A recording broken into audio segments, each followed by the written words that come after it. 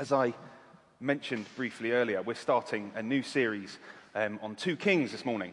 But if you're like me, that probably comes at a slightly confusing part in the Bible where quite a lot's happened, quite a lot's gone wrong, quite a lot's gone right. So before we dive into it, Dan's put together a short video just to tell us the story so far of where we arrive when we get to 2 Kings. So we're going to watch that video, and then Philip and Marianne are going to come and read from the Bible for us today. Well, just before we have our reading of 2 Kings chapter 1, we might be thinking this morning, well, what happens in 1 Kings? It feels like we're jumping in the story halfway through, and we kind of are this morning as we start 2 Kings. So a bit of a recap for us to help us see what the story's been so far as we get to 2 Kings chapter 1.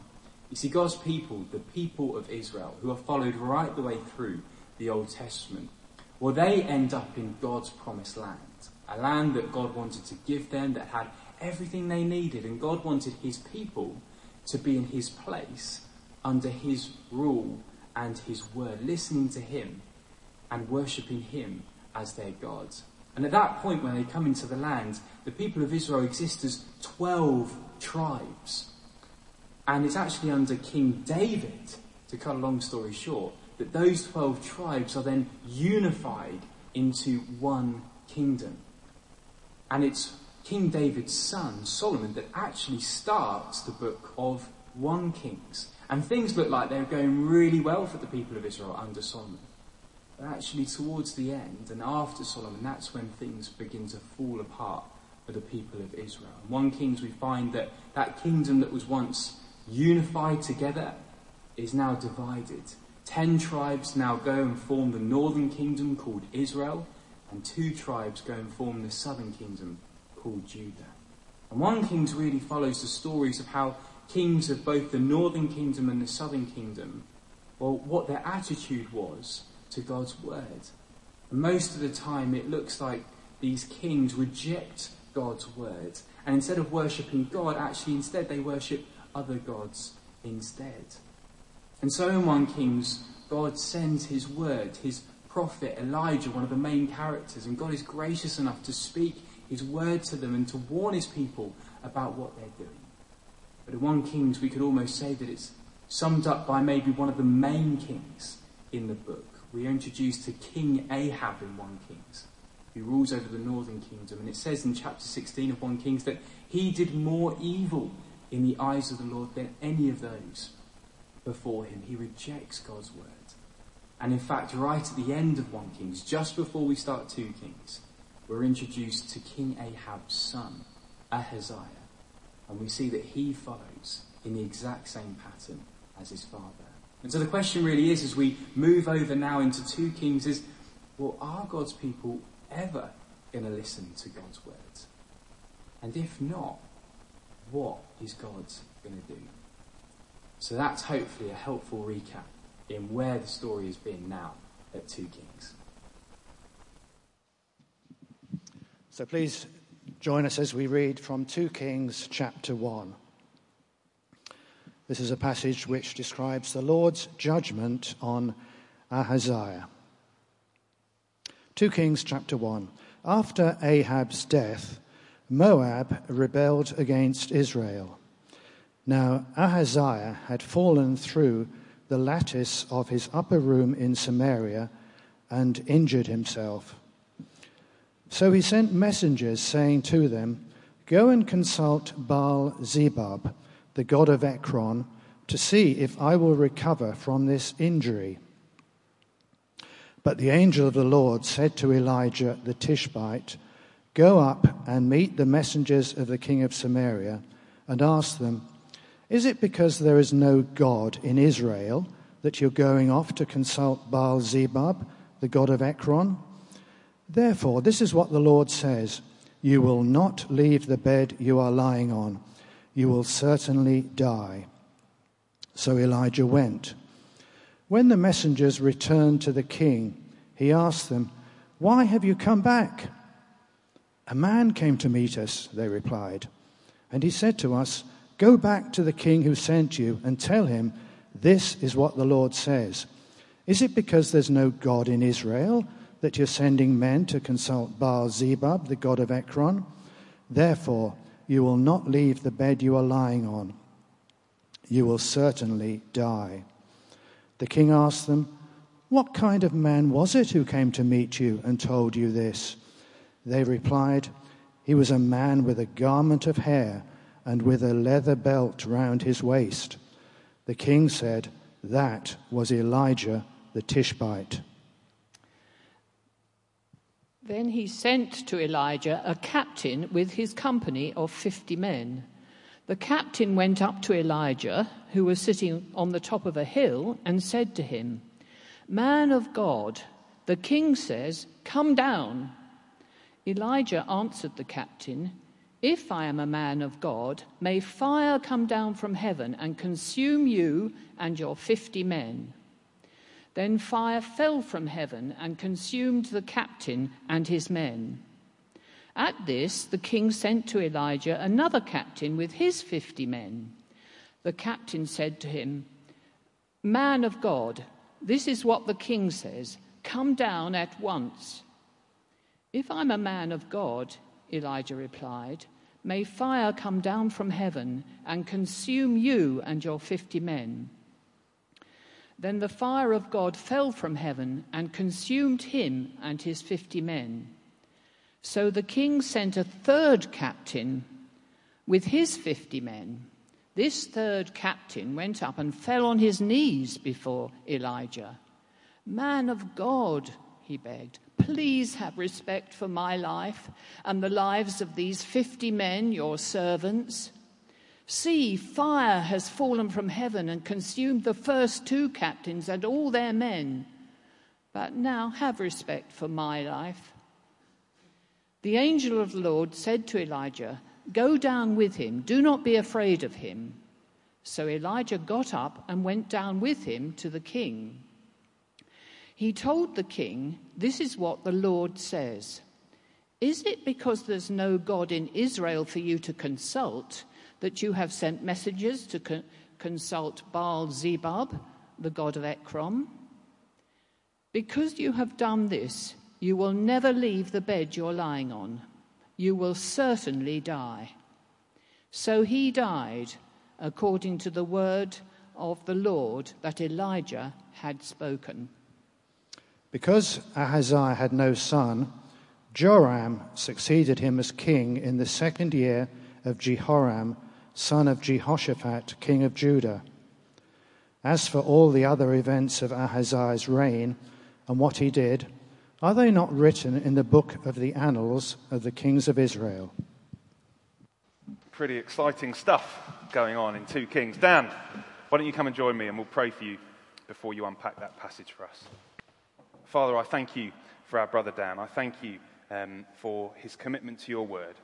And I thank you for the understanding you have given him and the way that he unpacks these passages for us.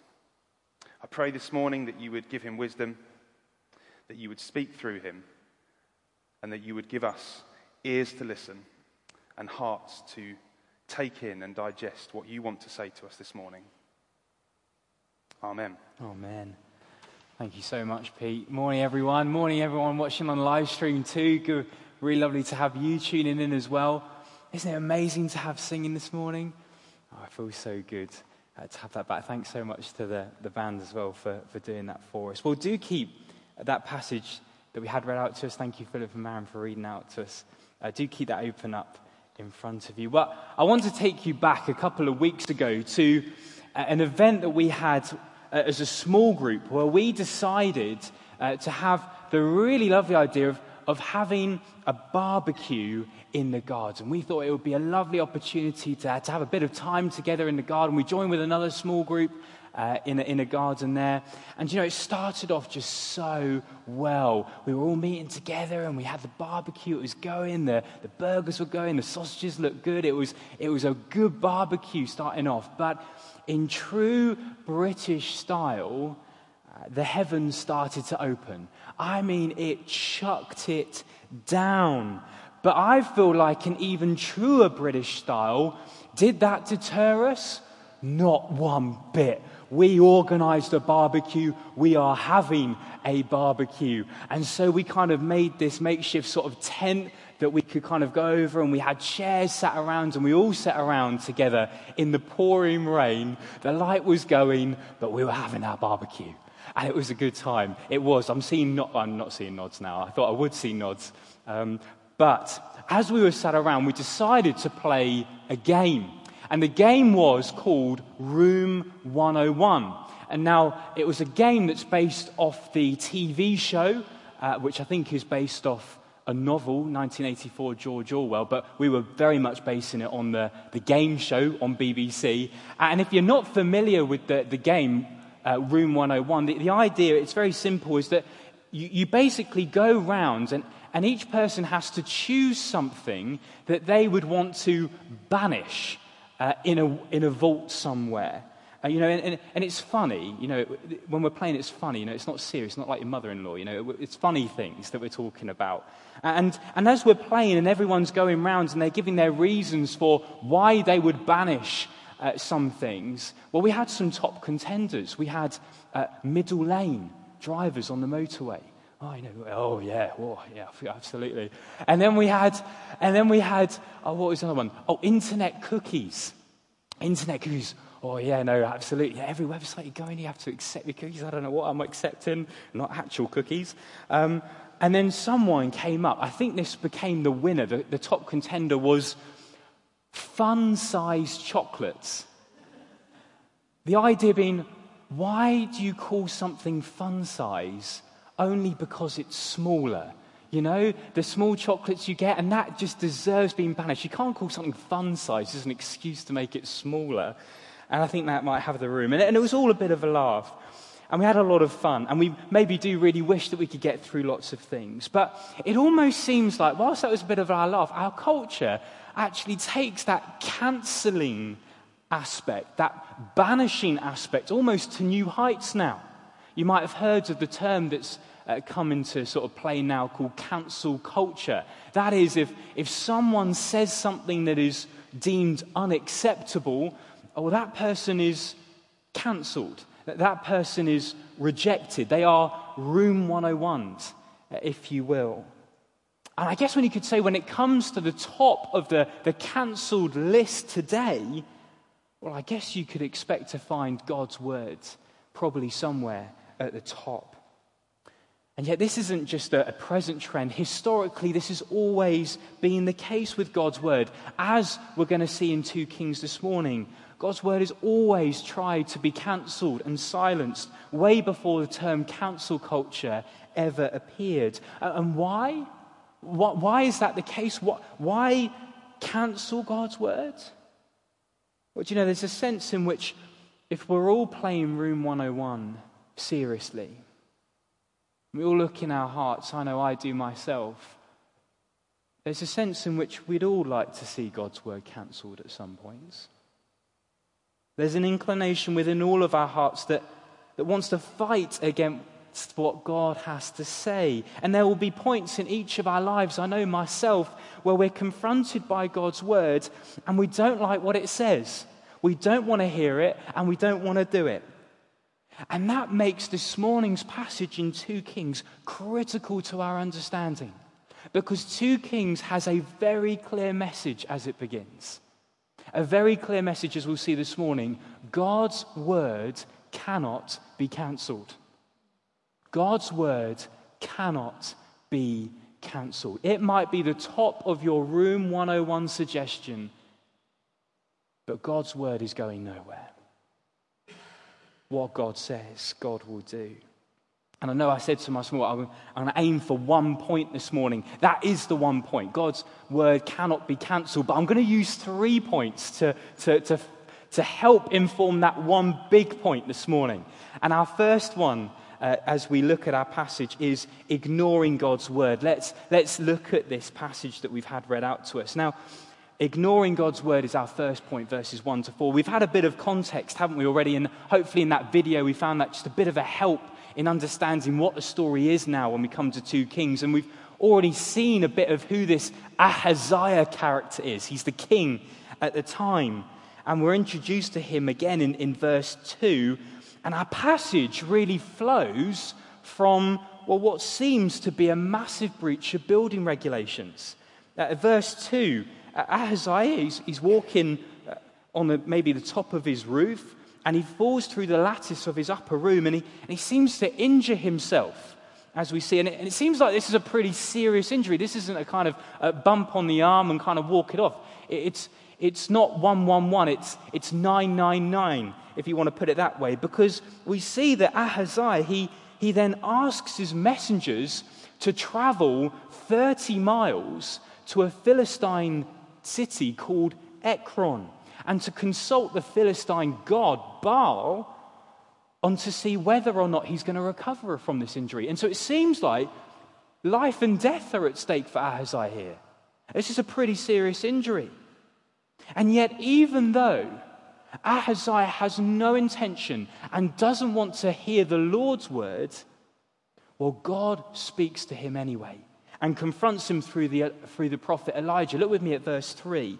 Elijah sends back this message from the Lord, which says in verse 3, "Is it because there is no God in Israel that you are going off to consult Baal-zebub, the god of Ekron?" Why, Ahaziah? Why do you need to travel abroad to find out something when you can know everything you would want to know from the Lord, the God of Israel?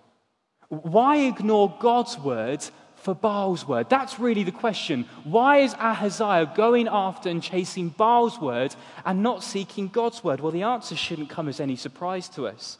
We know, if you have your Bibles open, from the last chapter, the very last chapter of 1 Kings, we know that Ahaziah is one who served and worshipped Baal. It says that in 1 Kings 22, verse 53. And so the reason that he doesn't consult God's word is because he doesn't worship the Lord. He worships Baal. And that highlights something so important for us this morning, that our word comes from what we worship. Our word comes from what we worship. That is, whatever we worship, that is, whatever I love most and I cherish most, and whatever I invest in most, that is what we worship. And it can be absolutely anything this morning, but whatever we worship, that will be the thing that we look to save us. That will be the thing that we look to provide us with direction and with guidance. That will be the thing that will inform every single decision that we make. And we all worship something. No one worships nothing. We all worship something. And because Ahaziah worshipped Baal, that is where he looked for his help. That is where he looked for his clarity and direction. That is what he looked to inform his life. And this morning, do you know, if we're thinking about this, if we worship, maybe it's our career this morning, and we worship getting as far and making as much as we can, that is going to be the thing that will inform every decision that we make. It will be the root of it all. If we worship our intellect and how much we know, maybe our own resources, that is going to be the thing that we look to save us, to deliver us from problems and storms that we walk through. If we worship, maybe it is this morning, the opinion of maybe those around us, that is going to be the thing that informs every decision that we make, the opinion of others. What we worship becomes our word. And yet, do you know, the real tragedy of our passage this morning in 2 Kings is that Ahaziah didn't see who he was worshipping. The name in 2 Kings, it's recorded, it's Baal-zebub. I know it sounds like a bit like a Disney villain, doesn't it? Baal-zebub. But that name, it means Lord of the Flies. In other words, Lord of the Dung. It's a bit of a horrible name, a bit of a horrible image to describe, and it's a bit of a contrast. The name actually is Baal-zebul. It means Baal the Exalted, but they've almost changed that to highlight something, to highlight the hopelessness, the powerlessness, the uselessness of what Ahaziah was worshipping. And as I was thinking about this, this week, and I was thinking about what my heart so often runs to try and worship. When I looked at it, I thought that's exactly the same, isn't it? So much of what we choose to put our confidence in this morning is just the same. It's Baal-zebub, it's Lord of the Flies, it's useless, it's powerless, it actually doesn't bring life, it brings death. Sooner or later. And this is the exact reason, this running after and worshipping other gods, this is the exact reason why at the end of 2 Kings, a bit of a spoiler alert, that this leads God to send his judgment on the people, and they leave God's land and they're placed in exile. And I can imagine there would be people of Israel reading this account in 2 Kings in exile, and they will be reminding themselves as they're reading this passage of the hopelessness of the things that they put their worship in, their hope in. They'd reminded themselves, yes, it was so useless, and now we're here in Babylon. We're exiled, we're away from home. What we worshipped brought us death. It was hopeless to save us. And I wonder this morning, if maybe we looked, where does our word come from? Where does our words come from? Where is it that we would say this morning we look to for help? Where does our direction come from? What informs, what is at the root of every decision that we make? And 2 Kings starts by saying, if that's not the Lord, it's not just hopeless, it's dangerous. And that brings us to the second point this morning, which is silencing God's word, verse 5 to 15. It's dangerous precisely because of what we see next. Because you might expect, having just heard from the Lord, and this word that comes to Ahaziah, that actually recovery is not ahead, but death is ahead. You might have hoped that this would have stirred something in Ahaziah where he'd become a changed man. You would have thought, this might be the point where Ahaziah starts to turn to the Lord to be a help. But actually we find instead it only hardens his heart against God's word. And after Ahaziah does a bit of detective work and he tries and figures out who sent this message back from the Lord, and he finds out it's Elijah, well then he sends out one of his captains, one of his military men with 50 troops to go to Elijah. And it should be said at this point, as we do that, you do not send a captain, a military captain with a small army to give an invitation for someone to come round for dinner. This isn't so that Ahaziah can come and get Elijah and have a cute catch-up over coffee. It is pretty clear, isn't it, what Ahaziah is wanting to do. He wants to silence God's word for good. And he sent in the military. He wants to cancel it. He hates what he's heard, and he wants to cancel it. And so in verse 9, we see that the military welcoming committee finally arrive, and they reach the hill where Elijah is at the top of it. And this military commander, he cries out to Elijah, and Elijah responds in verse 10, where Elijah says this, look with me, verse 10, "If I am a man of God, may fire come down from heaven and consume you and your 50 men. Then the fire fell from heaven and consumed the captain and his men." Poof. Fire from heaven. Now, it seems very dramatic, doesn't it? But do you know, if we read through 1 Kings, we would have realized what this is pointing us back to. Because when we hear that fire from heaven, our minds are immediately taken back to a very famous event that happened only 5 chapters back in 1 Kings chapter 16, where Elijah, this prophet, he had a contest with 450 prophets of Baal, the god that Ahaziah is worshipping. And they have this contest, almost you could say it was a barbecue competition. And Elijah and the prophets of Baal, they have this contest to see who the true God is. And they say the true God will answer by fire. And so the 450 prophets of Baal, they begin setting up their altar. And they set it up, and they're all singing, and they're dancing around, and they're crying out to Baal to answer by fire. And they're even harming themselves. It's a really graphic picture, and yet no answer comes. No answer comes. And then Elijah, he then goes and sets up his altar.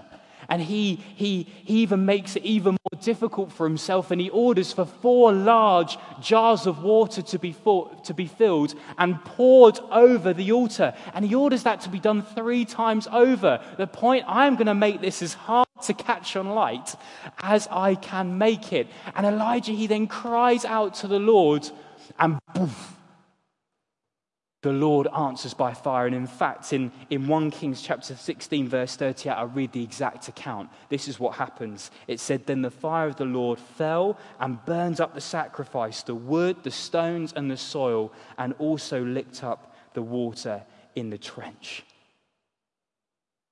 That is the story that our minds are taking back to. And do you know, Ahaziah would have definitely known this story. It was his father Ahab that was king at the time that was taking place. This was a massive trending event. This would have been all over Twitter if they had it. No one could have not known that this happened. Ahaziah would have had this in his mind, and yet instead of learning from history, Ahaziah seems to become more determined to silence God's words. You know, I was thinking of the famous quote, where it says, "Those who don't learn from history are condemned to repeat it." And that is exactly what happens. Ahaziah sends another captain with another 50 soldiers, and the exact same thing happens again. He's not seeing what this is pointing towards. He's not listening to God's word. He wants to silence it. And the same thing happens again. Now you can imagine when news gets back to the military HQ where Ahaziah is sending out his troops, you can imagine it probably wouldn't be your best day at work when you're brought into the office and you've been given the news that you've been promoted to captain, because Ahaziah then seems even more determined, and he sends out another captain with another 50 troops to try and accomplish this way of silencing God's word. But the third captain in our passage is totally different. Totally different. Look with me at verse 13. It says, "This third captain went up and fell on his knees before Elijah. 'Man of God,' he begged, 'please have respect for my life and the lives of these 50 men, your servants. See, fire has fallen from heaven and consumed the first 2 captains and all their men, but now have respect for my life.'" And Elijah hears that from the captain. He receives a word from an angel of the Lord, and Elijah goes down the hill.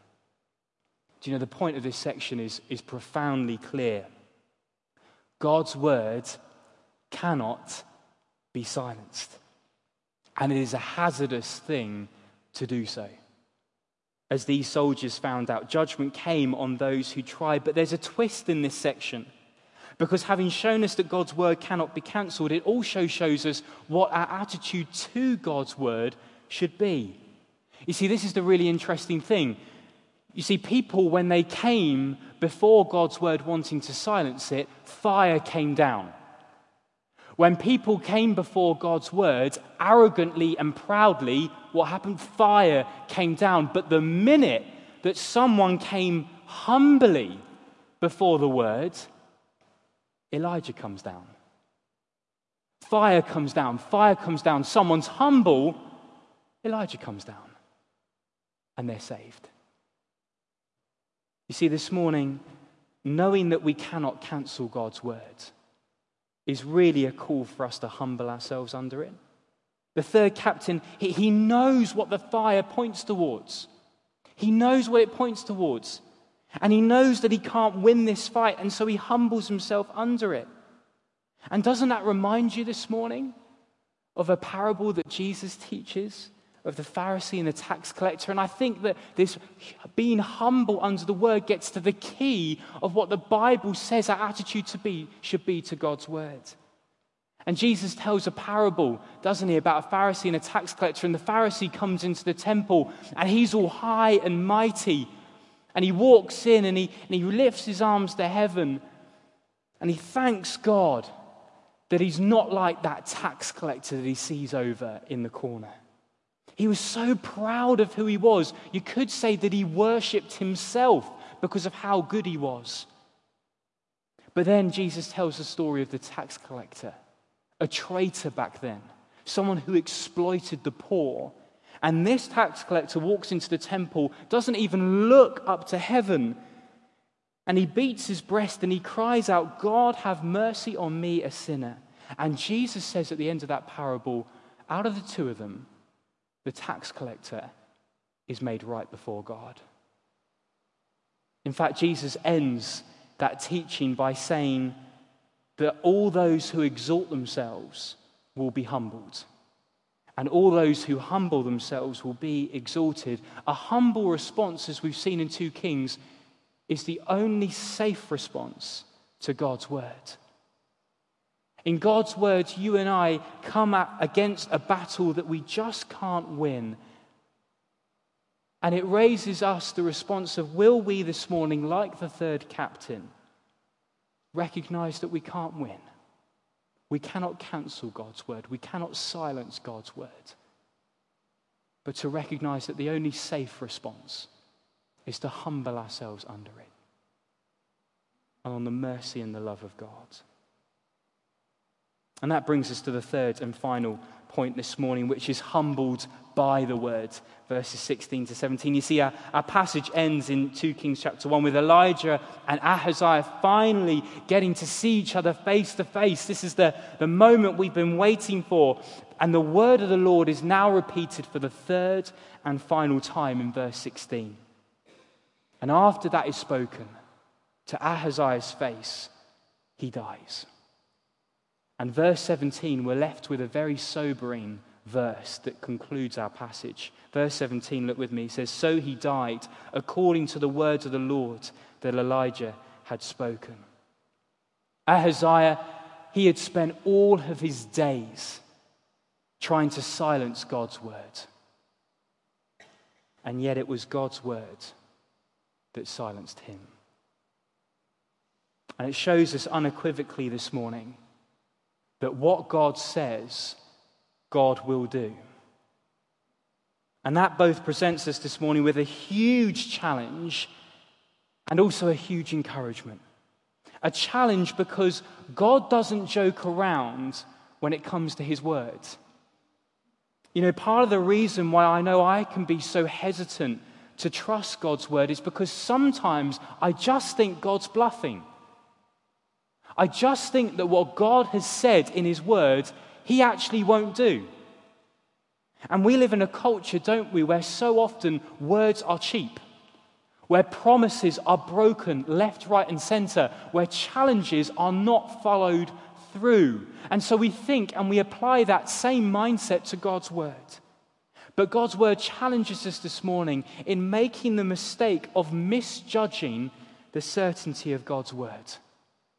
You know, there was a transcript that recently appeared that recorded a conversation, a radio conversation via a US Navy warship. And it went like this. The warship then called out over the radio and they said, "Please divert your course 0.5 degrees to the south to avoid collision." The reply came back, "We recommend you divert your course 15 degrees to the south to avoid collision." The US warship replied, "This is the captain of a US Navy ship. I say again, divert your course." The reply came back again, "No, I say again, you divert your course." The warship then went back even harder, saying, "This is the aircraft carrier USS Coral Sea. We are a large warship of the US Navy. Divert your course now." The call came back. "This is a lighthouse. Your call." Do you know, Ahaziah thought he could silence God's word. He thought he was bigger than God's word. He thought he could cancel God's word, and yet he totally misjudged the word of God. The word of God humbled him as a result.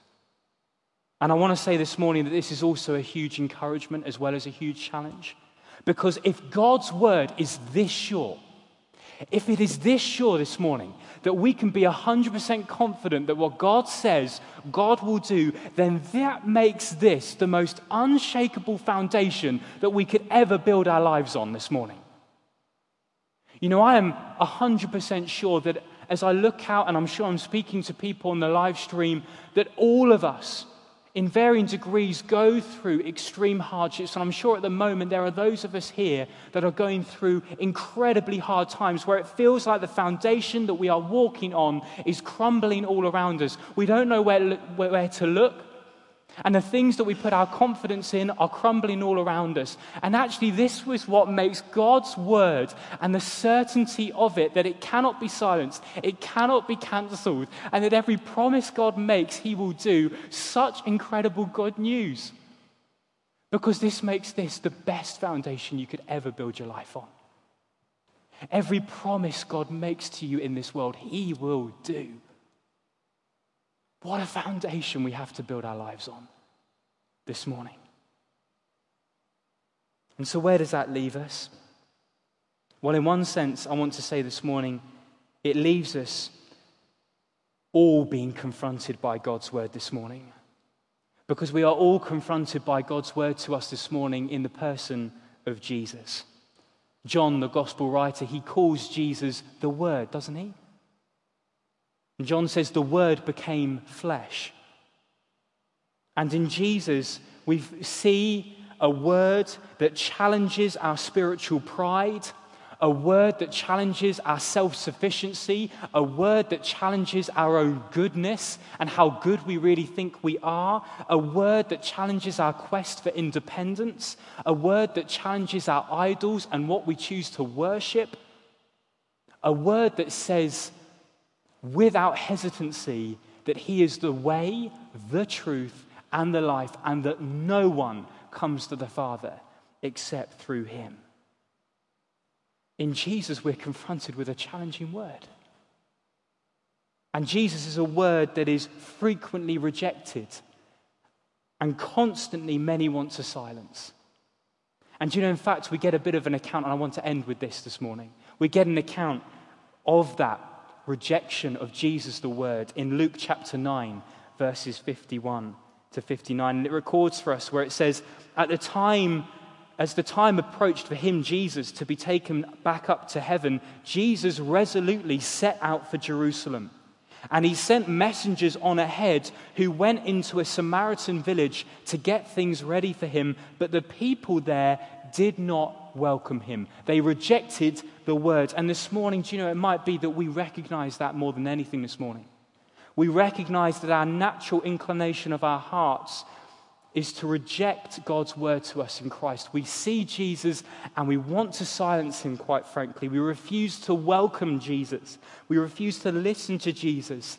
And in that account that's recorded in Luke chapter 9, it goes on to say, when the disciples, James and John, saw this, the rejection of Jesus, they said, "Lord, do you want us to call down fire from heaven to destroy them?" See, James and John knew exactly what the rejection of God's word meant. They knew this story that we've been looking at this morning. What happens when people reject God's word? And yet Jesus responds. And he turns around and he rebukes his disciples. He doesn't rebuke the Samaritans, the people that rejected him. He rebukes his disciples. Jesus knows those people who have rejected him. And yet, he doesn't follow through on their request for judgment. Why? Is it because Jesus doesn't care what people make about him? No. Jesus does care what people think about him. No, but in that encounter, you might have heard it started off by saying that Jesus resolutely set out for Jerusalem. Because here's the incredible good news that I want us to leave with this morning. Judgment didn't fall on those who rejected God's word, Jesus. Because judgment in only a matter of days was going to fall on Jesus himself. Jesus, the Word of God, was going to be crucified, taking the punishment for all of our rejection, all of our sin on that cross in the place of those who rejected God's Word in the first place and wanted to silence it. Jesus is the one this morning that we are meant to look to. And he's not a powerless Savior like Beelzebub. He's not hopeless. He is able to save, and he stands ready to welcome us and to accept our turning to him. He is the only one who can provide the rescue that we need. And to silence him this morning, to walk away from him, is surely the worst thing that we can do. Because God's word is equally clear. That when Jesus came, he came to bring a rescue. He came to take that judgment the first time on our behalf. But God's word is clear that if we reject him, if we reject this good news, then we will be left to face judgment on our own, with no Savior. And so let us look to Jesus this morning. Let us look at him, our word. Let us lean on him, trust him, and worship him. And let our words come from him. Let's pray. Our Lord Jesus, we thank you for your word, and we pray that we would not, as we can so often be tempted to do, Lord, we don't want to reject it, we don't want to silence it. We want to listen to it. We want to humble ourselves under it. And we want to recognize this morning that there is no greater power than your word. And that what you say, Lord Jesus, you will do. And we pray that each of us this morning would look to you for that rescue, that love that you have provided for us. May we not reject it, but may we accept it with all of our hearts. We pray this all in your name. Amen.